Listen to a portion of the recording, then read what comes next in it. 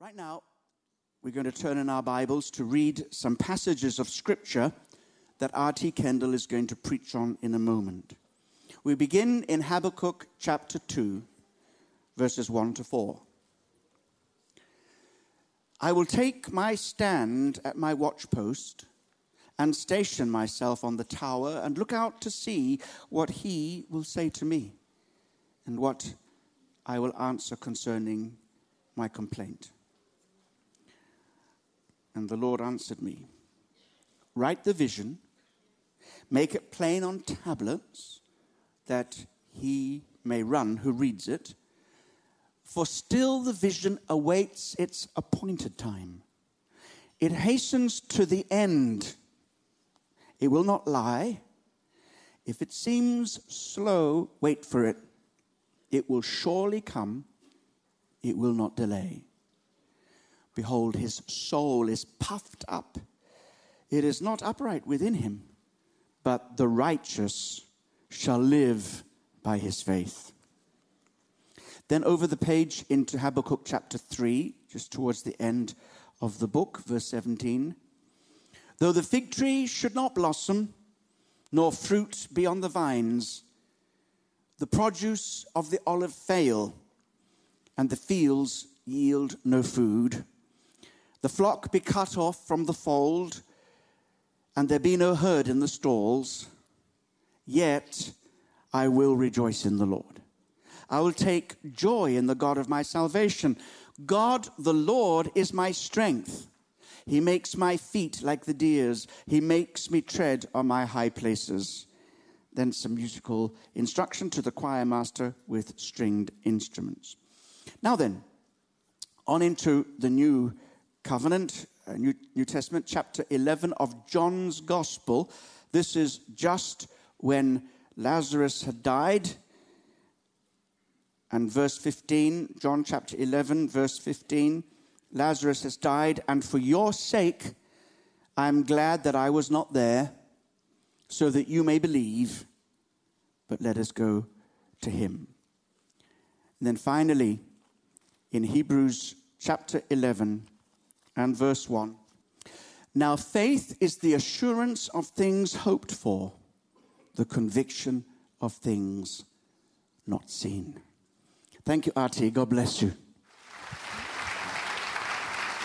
R.T., it's so wonderful to have you and Louise back. Your first Sunday preaching. You were here last week, but your first Sunday preaching, and you're here right the way through to the glorious 4th of July. That's right. Wonderful to have you. Thank you.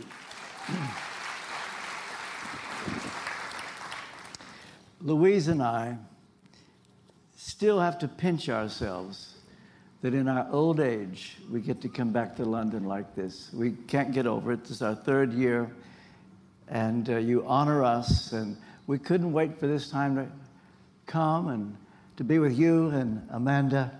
So thank you for having us again. Well, welcome home. That's all we can say. Thank you. God bless you. Brief word of prayer.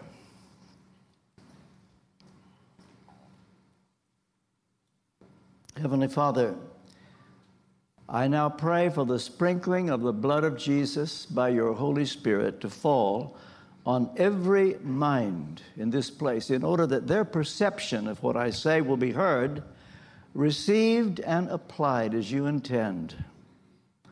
And cleanse my tongue that I might be your transparent instrument to say everything that needs to be said, nothing that doesn't need to be said.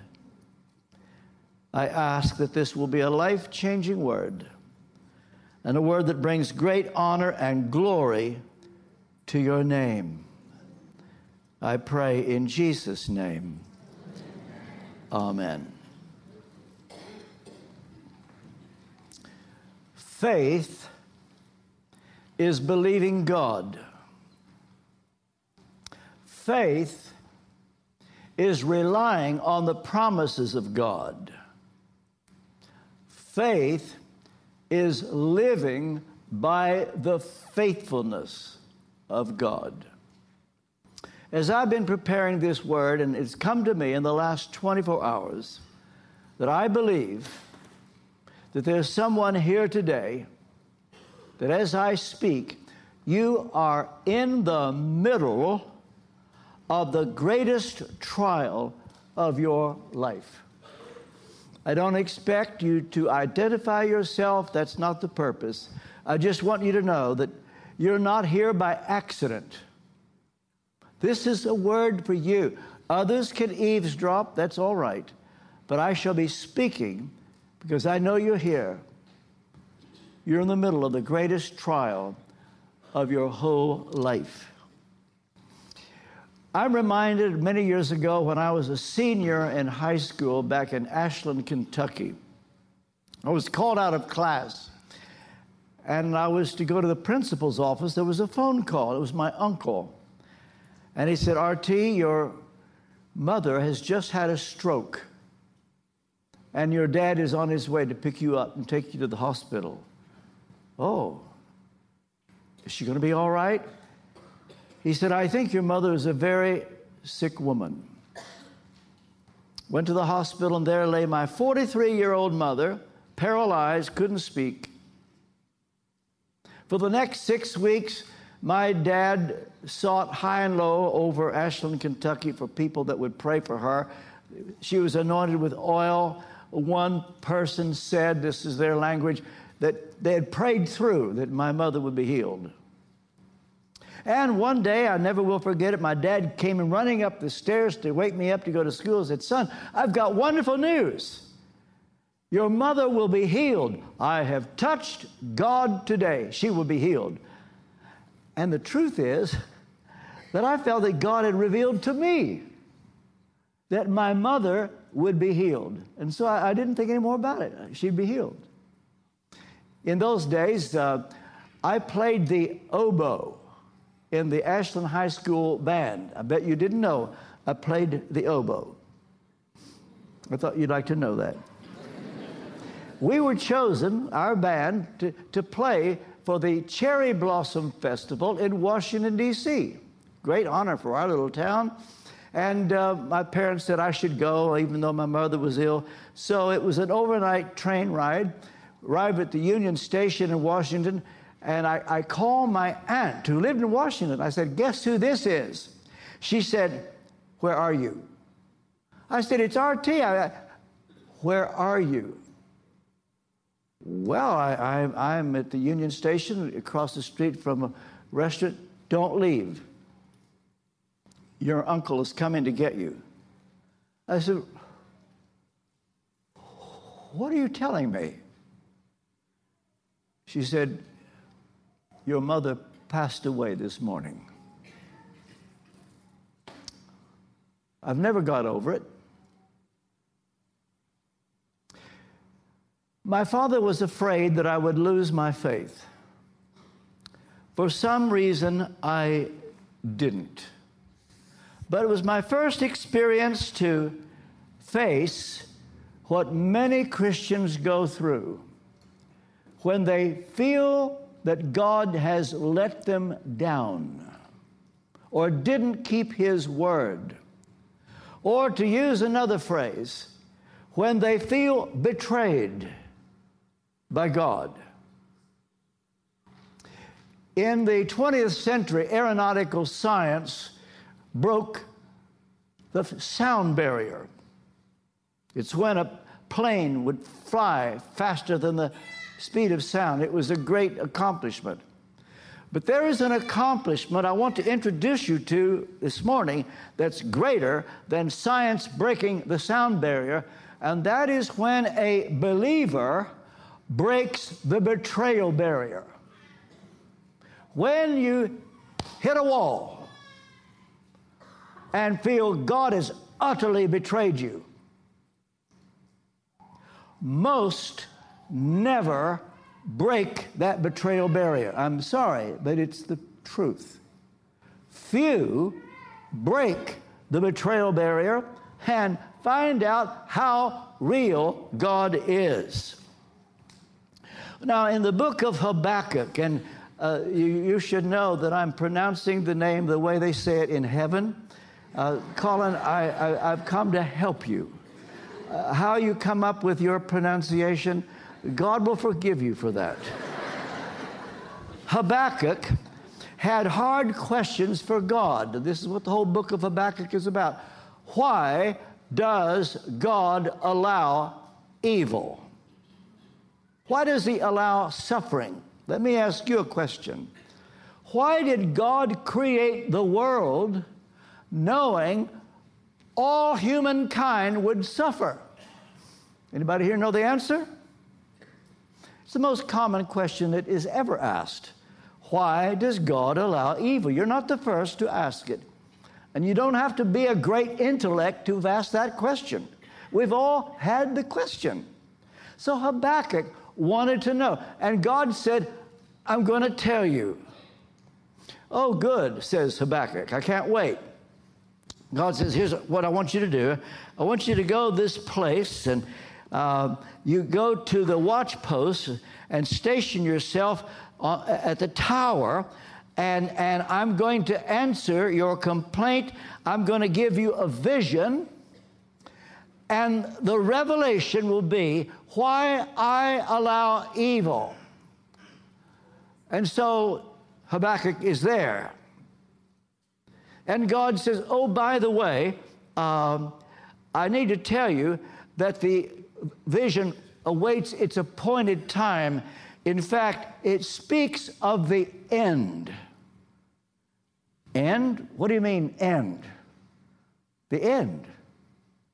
Last day. Or as we would say, when Jesus comes, the end of the world, the end. That is when God will clear his name. That is when God will announce to the world why he allowed suffering. Well, Habakkuk could have said, I don't want to wait to the end. I want to know now. Well, sorry, says Habakkuk, the vision speaks of the end. It's for an appointed time. If it seems slow, wait for it, but it will come. And then he added these words, the righteous will live by his faith. And the Hebrew is best understood that the righteous will live by his, capital H-I-S, God's faithfulness. And what will declare you righteous, Habakkuk, if you live by my faithfulness and are willing to wait for the end, for the last day? Well, Habakkuk could have said, I'm sorry, I want to know now. Well, sorry, Habakkuk, it waits for the end. For some reason, Habakkuk said, okay. And something happened to him that the same Habakkuk who was complaining now had passed through a phase. In fact, he broke the betrayal barrier. And just before his book ends, he said, and you've got to remember that it was an agrarian society. They didn't have food in their freezers. They didn't have guaranteed income. They lived day by day, needing sun, rain, the crops being there for them to eat. And Habakkuk could say, this is what happened to him. Though the fig tree should not blossom, nor fruit be on the vines, the produce of the olive fail, and the fields yield no food, the flock be cut off from the fold, and there be no herd in the stalls, yet I will rejoice in the Lord. I will take joy in the God of my salvation. That is exactly what happened to Habakkuk. He broke the betrayal barrier. And I'm here to tell you, not all do it. In fact, few do it. Well, what that means is that you don't give up. That no matter what happens, you say, there's a reason for this. But it's my pastoral experience that people are doing fine as long as they're prospering. As long as the wind is at their back, they get good mail, they're in good health, they've got plenty of money, and they're the ones that say, praise the Lord, glory to God. You know, there's a teaching in this country, it's in America, you've heard of it. Many words for it. Prosperity gospel, health and wealth. God doesn't ever allow you to be sick. That's your lack of faith. He wants you to prosper. I wrote a book some years ago called Thorn in the Flesh. It was Paul's little nickname for something that happened to him, and he asked God to remove it, and it wouldn't go away, and he kept trying, Lord, please let it go away. And I wrote this book, Thorn in the Flesh. There's a man in America, well-known preacher. This is a quotation from him. I'm not making this up. He said, if the Apostle Paul had had my faith, he wouldn't have had the thorn in the flesh. You see, that's how low some stoop, because they are married to this idea that you must always prosper. The truth is, that is not the case. It is possible that you can be in the perfect will of God and go through unspeakable suffering and trial and heartache. Now, I now want to focus on that one person here. You know who you are. You're going through your greatest trial right now. You've got an opportunity to do what most don't do, and that is to penetrate, break through the betrayal barrier. It is what the people in Hebrews chapter 11 had in common. The 11th chapter of Hebrews. These were the great people of faith. We call them great because we're told that about them after it all happened. But at the time, there was nothing great about them that you could see. They had faith. They were ordinary people. Noah, Abraham, Isaac, Jacob, Moses, David, Samuel. They all had in common that at one time in their lives, they hit a wall and felt betrayed. Take Abraham. Did you know that God promised Abraham Canaan as an inheritance? He comes to Canaan, and according to Acts chapter 7, verse 5, he did not even get 1 foot of ground. You think, well, why didn't he give up? Why didn't he stop? Was he crazy? No. He just said, the same God that's led me up to now, there's a reason for this. I'm not going to give up. And he broke through the betrayal barrier. And the Bible says the world was not worthy of people like that. But sadly, not everybody's like those in Hebrews chapter 11. Here's the interesting thing. It was a great feat for aeronautical science to break the sound barrier. But there's a greater thing you can do, and that's to break the betrayal barrier. And if you are that one person, you're in the middle of your greatest trial, can you take this? It's a setup. It's God's setup to see whether you will break through the betrayal barrier and then find out how real God is. That's the challenge to you today. Colin read from John chapter 11, verse 15. Let me explain that passage that he read. This is when Jesus said to the 12 disciples, I'm glad that I didn't go there in order that you might believe. Here's what happened. Jesus had a close friend whose name was Lazarus. This may surprise you, but Jesus had his own close friends. You have friends in the church. We have what we call Christian fellowship. But sometimes you have close friends. Colin and Amanda are close friends. Well, Jesus had a close friend. His name was Lazarus. And he became critically ill. And Lazarus had 2 sisters, Mary and Martha.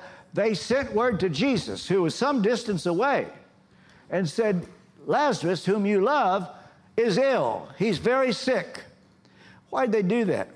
Well, they just knew that Jesus would stop what he was doing and come straight to Bethany, heal Lazarus, keep him from dying. They knew that he would do that. And you know what? He just stayed where he was. Stayed right there.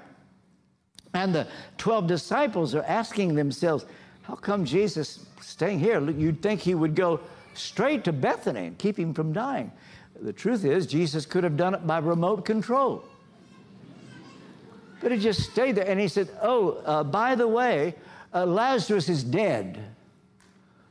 He's dead, and you didn't do anything about it? Mm-hmm.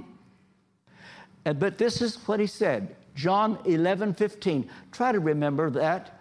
John 11:15, among the most profound words in all Holy Writ.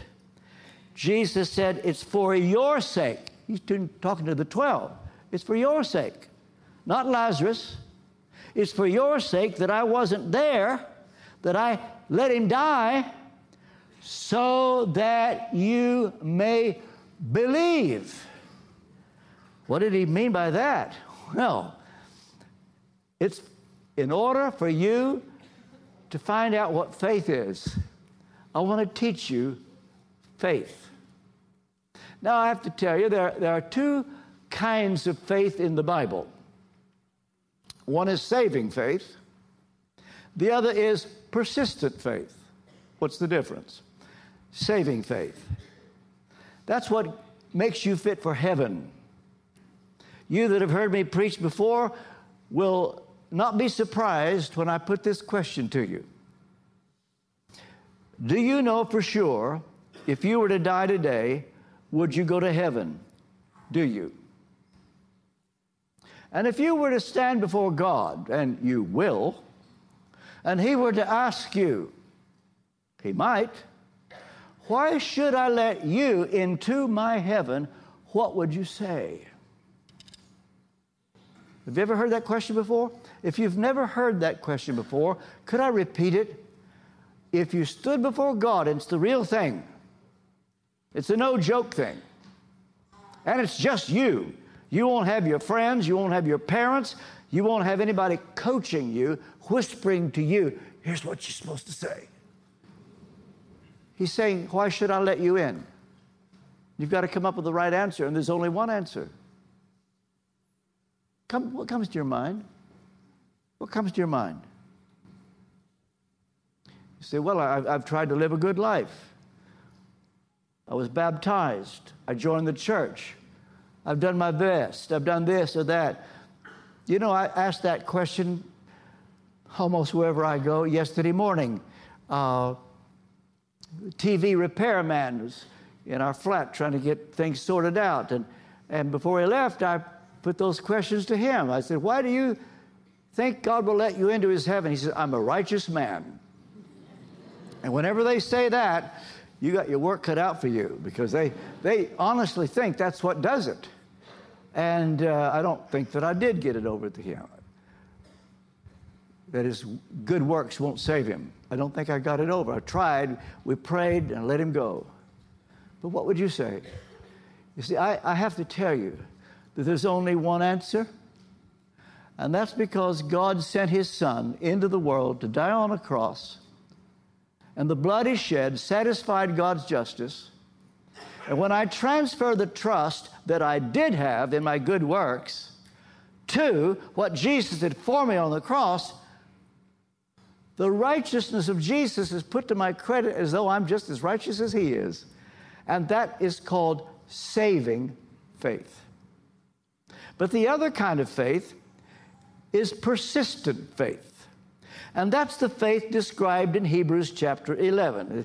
Those people that did what they did by faith, that's not how they get to heaven. They're on their way to heaven. That's a given. They're going to go to heaven. But what they did on the way to heaven. And so I'm addressing you. I would think 99% here, you're on your way to heaven. The question is persistent faith. And that is what you do when you hit a wall and you're not prospering and you are on your back sick and you're asking God to heal you, well, there are three things that I want to see. I want us to see together before I finish this talk. First, the purpose of faith. What is the purpose of faith? It is to affirm what God says in His Word without the evidence. Now, to put it another way, generally speaking, there are two kinds of faith when it comes to your worldview. Two kinds of faith. There's the worldly view, what the secular atheist would say, that faith is believing what you see. In other words, seeing is believing. The scientist says, I'll believe it when I see it. And until I see it, I don't believe it. He needs to see in order to believe. And that's the secular view. That's what happened when Jesus was on the cross. Those around the cross, the priests, the soldiers said, hey, Son of God, up there on the cross, let's see you come down. Come on down. So we can see and believe. In other words, that's their view of faith, that if you see it, you believe it. But that's not the biblical view of faith. The biblical view of faith is Hebrews chapter 11, verse 1. Faith is the assurance of things hoped for, the evidence of things not seen. You say, well, why would anybody ever believe if they don't see it? Well, we believe the Word. Take, for example, God said to Abraham, who was discouraged one night, and he said, Lord, you've given me all this wealth. I don't have anybody to leave it to. I'm 85 years old. My wife is 75. She's not having children. Do I leave all my wealth to Eliezer, my servant? And God said, Abraham, go out and count the stars. So he starts counting them. He says, so will your seed be. There were dozens, thousands. We now know billions. And God said to Abraham, even though he's 85 years old, his wife is 75 years old, so will your seed be. Abraham might have said, do you really expect me to believe that? In the same way, Habakkuk, when he's told, you will get the meaning of the problem of evil on the last day. Habakkuk could have said, you expect me to wait that long? But he said, I believe you now. I trust you. And though the fig tree doesn't bud, there are no crops, I rejoice. And it was counted to him for righteousness. Same with Abraham. He said, I believe it. And God says, good. For that I count you righteous. And that became the Apostle Paul's Exhibit A for justification by faith alone. So that the moment we give up hope in our good works and trust only the death of Jesus on the cross, God puts righteousness to our credit. All right. The purpose of faith is to affirm God without the evidence. You say, well, then how could anybody do that? Why would they be so stupid? Well, John Calvin called it the internal testimony of the Holy Spirit.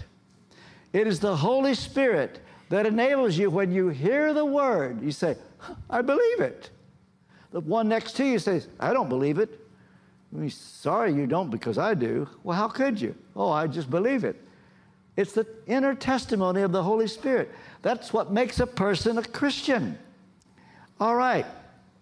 So, what makes faith faith, listen carefully, is that you believe without seeing.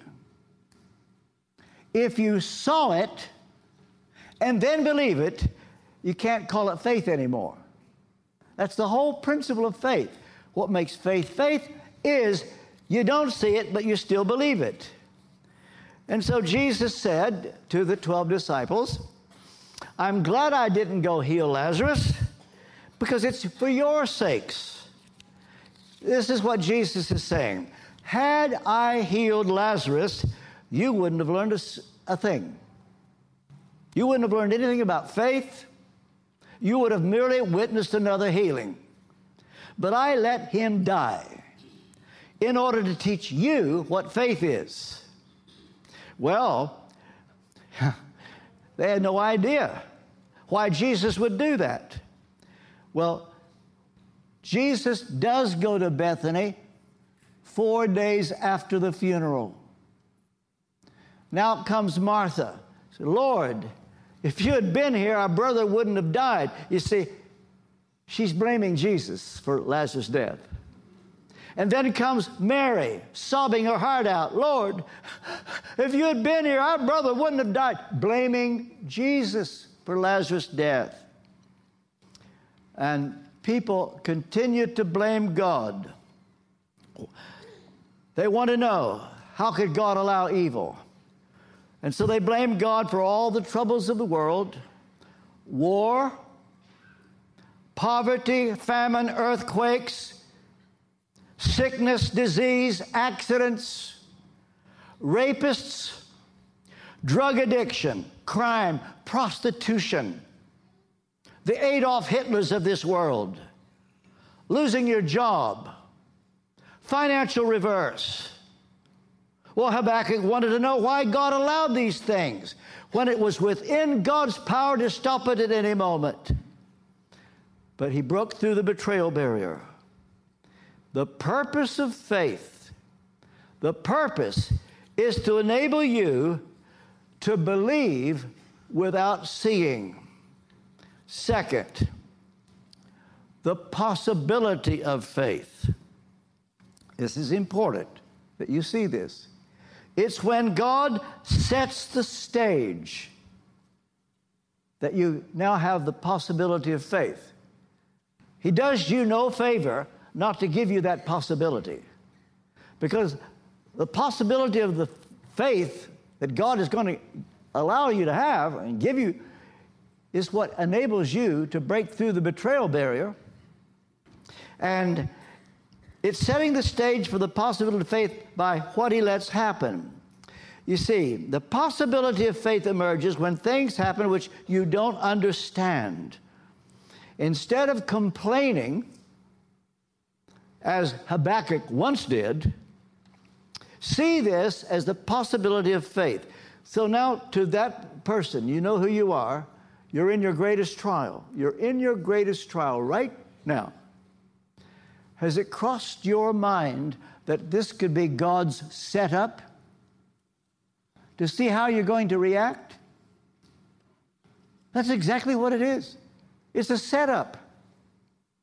And the reason that Jesus didn't heal Lazarus and let him die, it was a setup.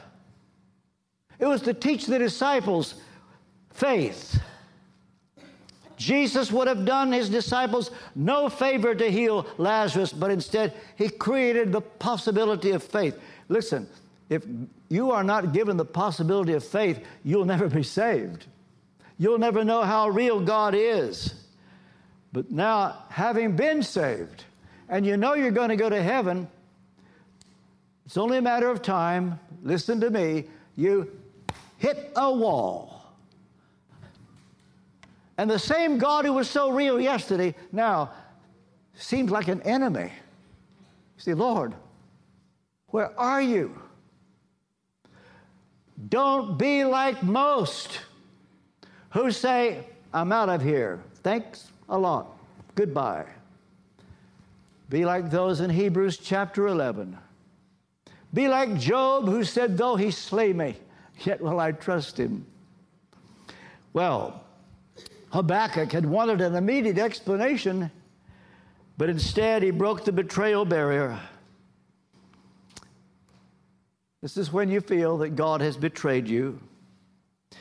And so to you who are in your deepest trial right now, if we knew who you were, and suppose you're not only the one who suffered more than anybody else in this auditorium, what if it could be proved that you have suffered more than any human being in London?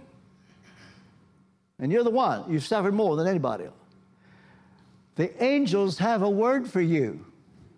you know what it is? Congratulations. Congratulations, don't insult me. Oh, you don't realize. It's a setup. You've been given the possibility of faith. You've got an invitation. It's a greater invitation than getting to meet the Queen. It's a greater invitation than being made a knight. It's an invitation to break the betrayal barrier. The best thing that could ever happen to you. Well, you know the most frequently asked question that I got when I was pastor at Westminster Chapel, as some of you will know, was there exactly 25 years. And I get questions. If you were to guess what was the number one question I got, what do you think it was? Do you think it was a profound theological question? Westminster Chapel used to be regarded as the citadel of evangelical orthodoxy, and they would come with their deep questions. We had our Friday Bible studies, which, by the way, we're going to repeat here, starting in April. Did you know this? Yeah. Starting in April, every Friday night, we're going to have School of Theology. Well, what do you suppose was the most common question I got? It wasn't, why does God allow evil? It wasn't, what happens to the heathen that never hear the gospel? It was, this is number one, Dr. Kendall, why can't I get married? That's number one. That's the first, no, yeah. Week after week. I didn't go a Sunday without somebody. One Sunday night, young lady came in, said, Dr. Kendall, would you pray that I will find a husband? I did. The next person in was a man who said, Dr. Kendall, would you pray that I will find a wife? I said, stay right here. I've got somebody.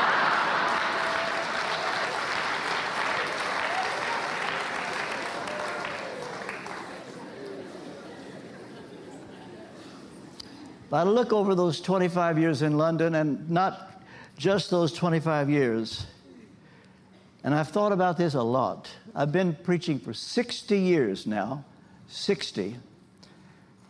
The most difficult case I ever had, I couldn't tell you that number two or number three, number one, was a German lady in her early 40s who had muscular dystrophy, thick German accent. She wasn't beautiful. She would come in week after week. She would limp into the office and say, Dr.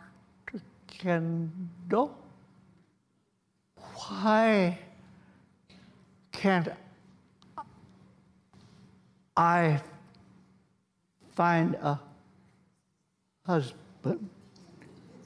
And I would pray, God, help me. Please help me. What can I say? And I looked at her, and I had to say, I don't know. She'd stand up, limp back out.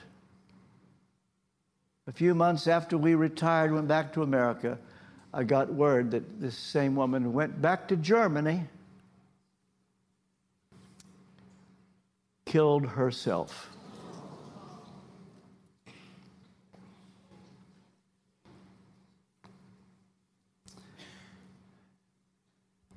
It's only a matter of time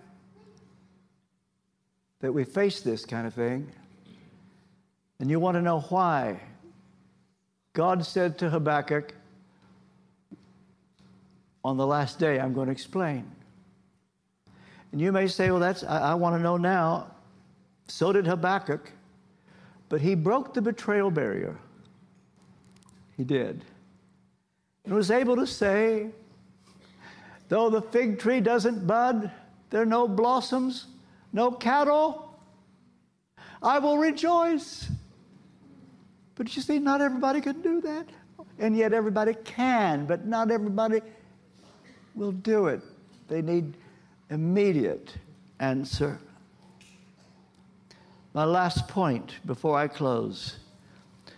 It's the privilege of faith. Will you accept this?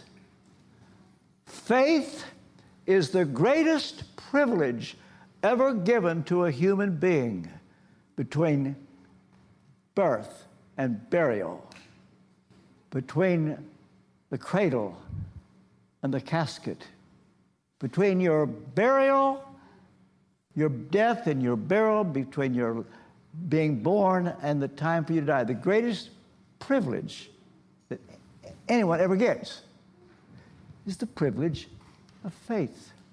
You won't always have that. You won't always have it. There is in this country the expression, born to privilege.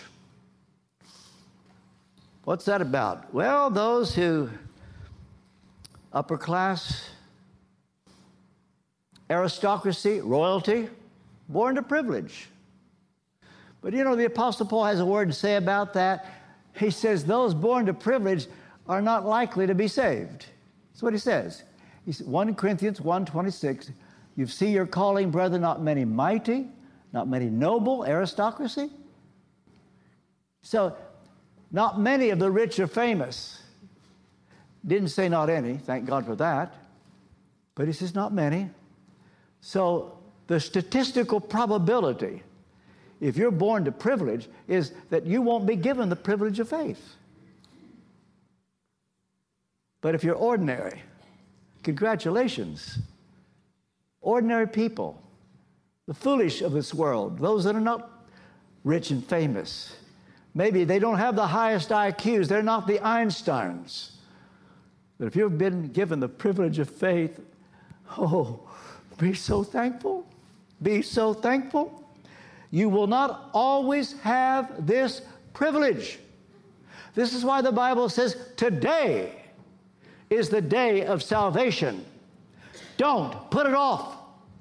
Today is the day of salvation.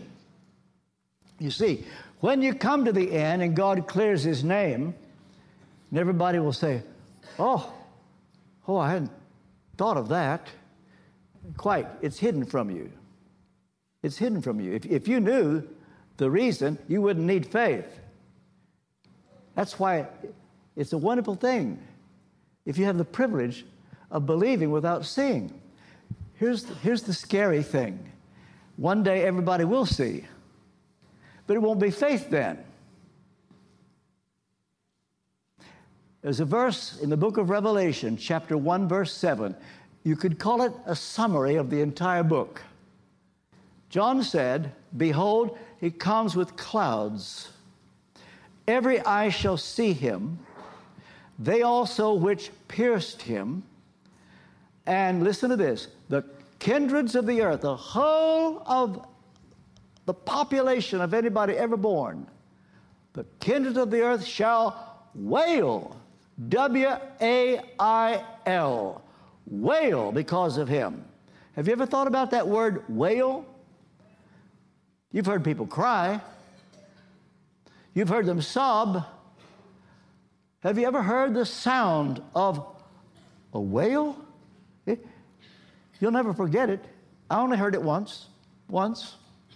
15 years old.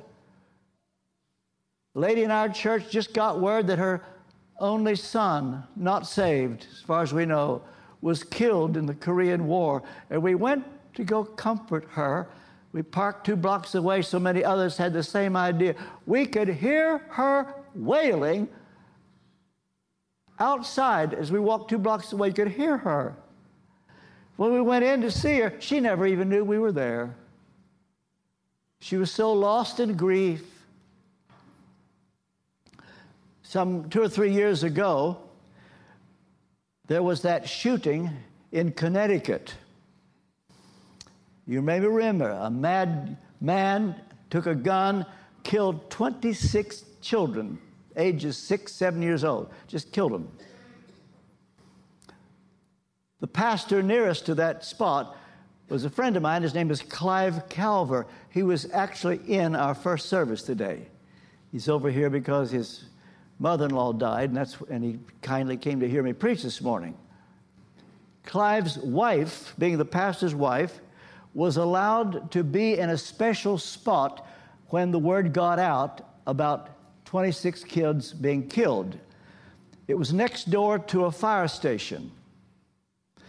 They took all the fire engines out and left the fire station vacant so that the parents rushing to the school to find out whether their child was alive or dead, and they were told to go into the fire station and wait the news.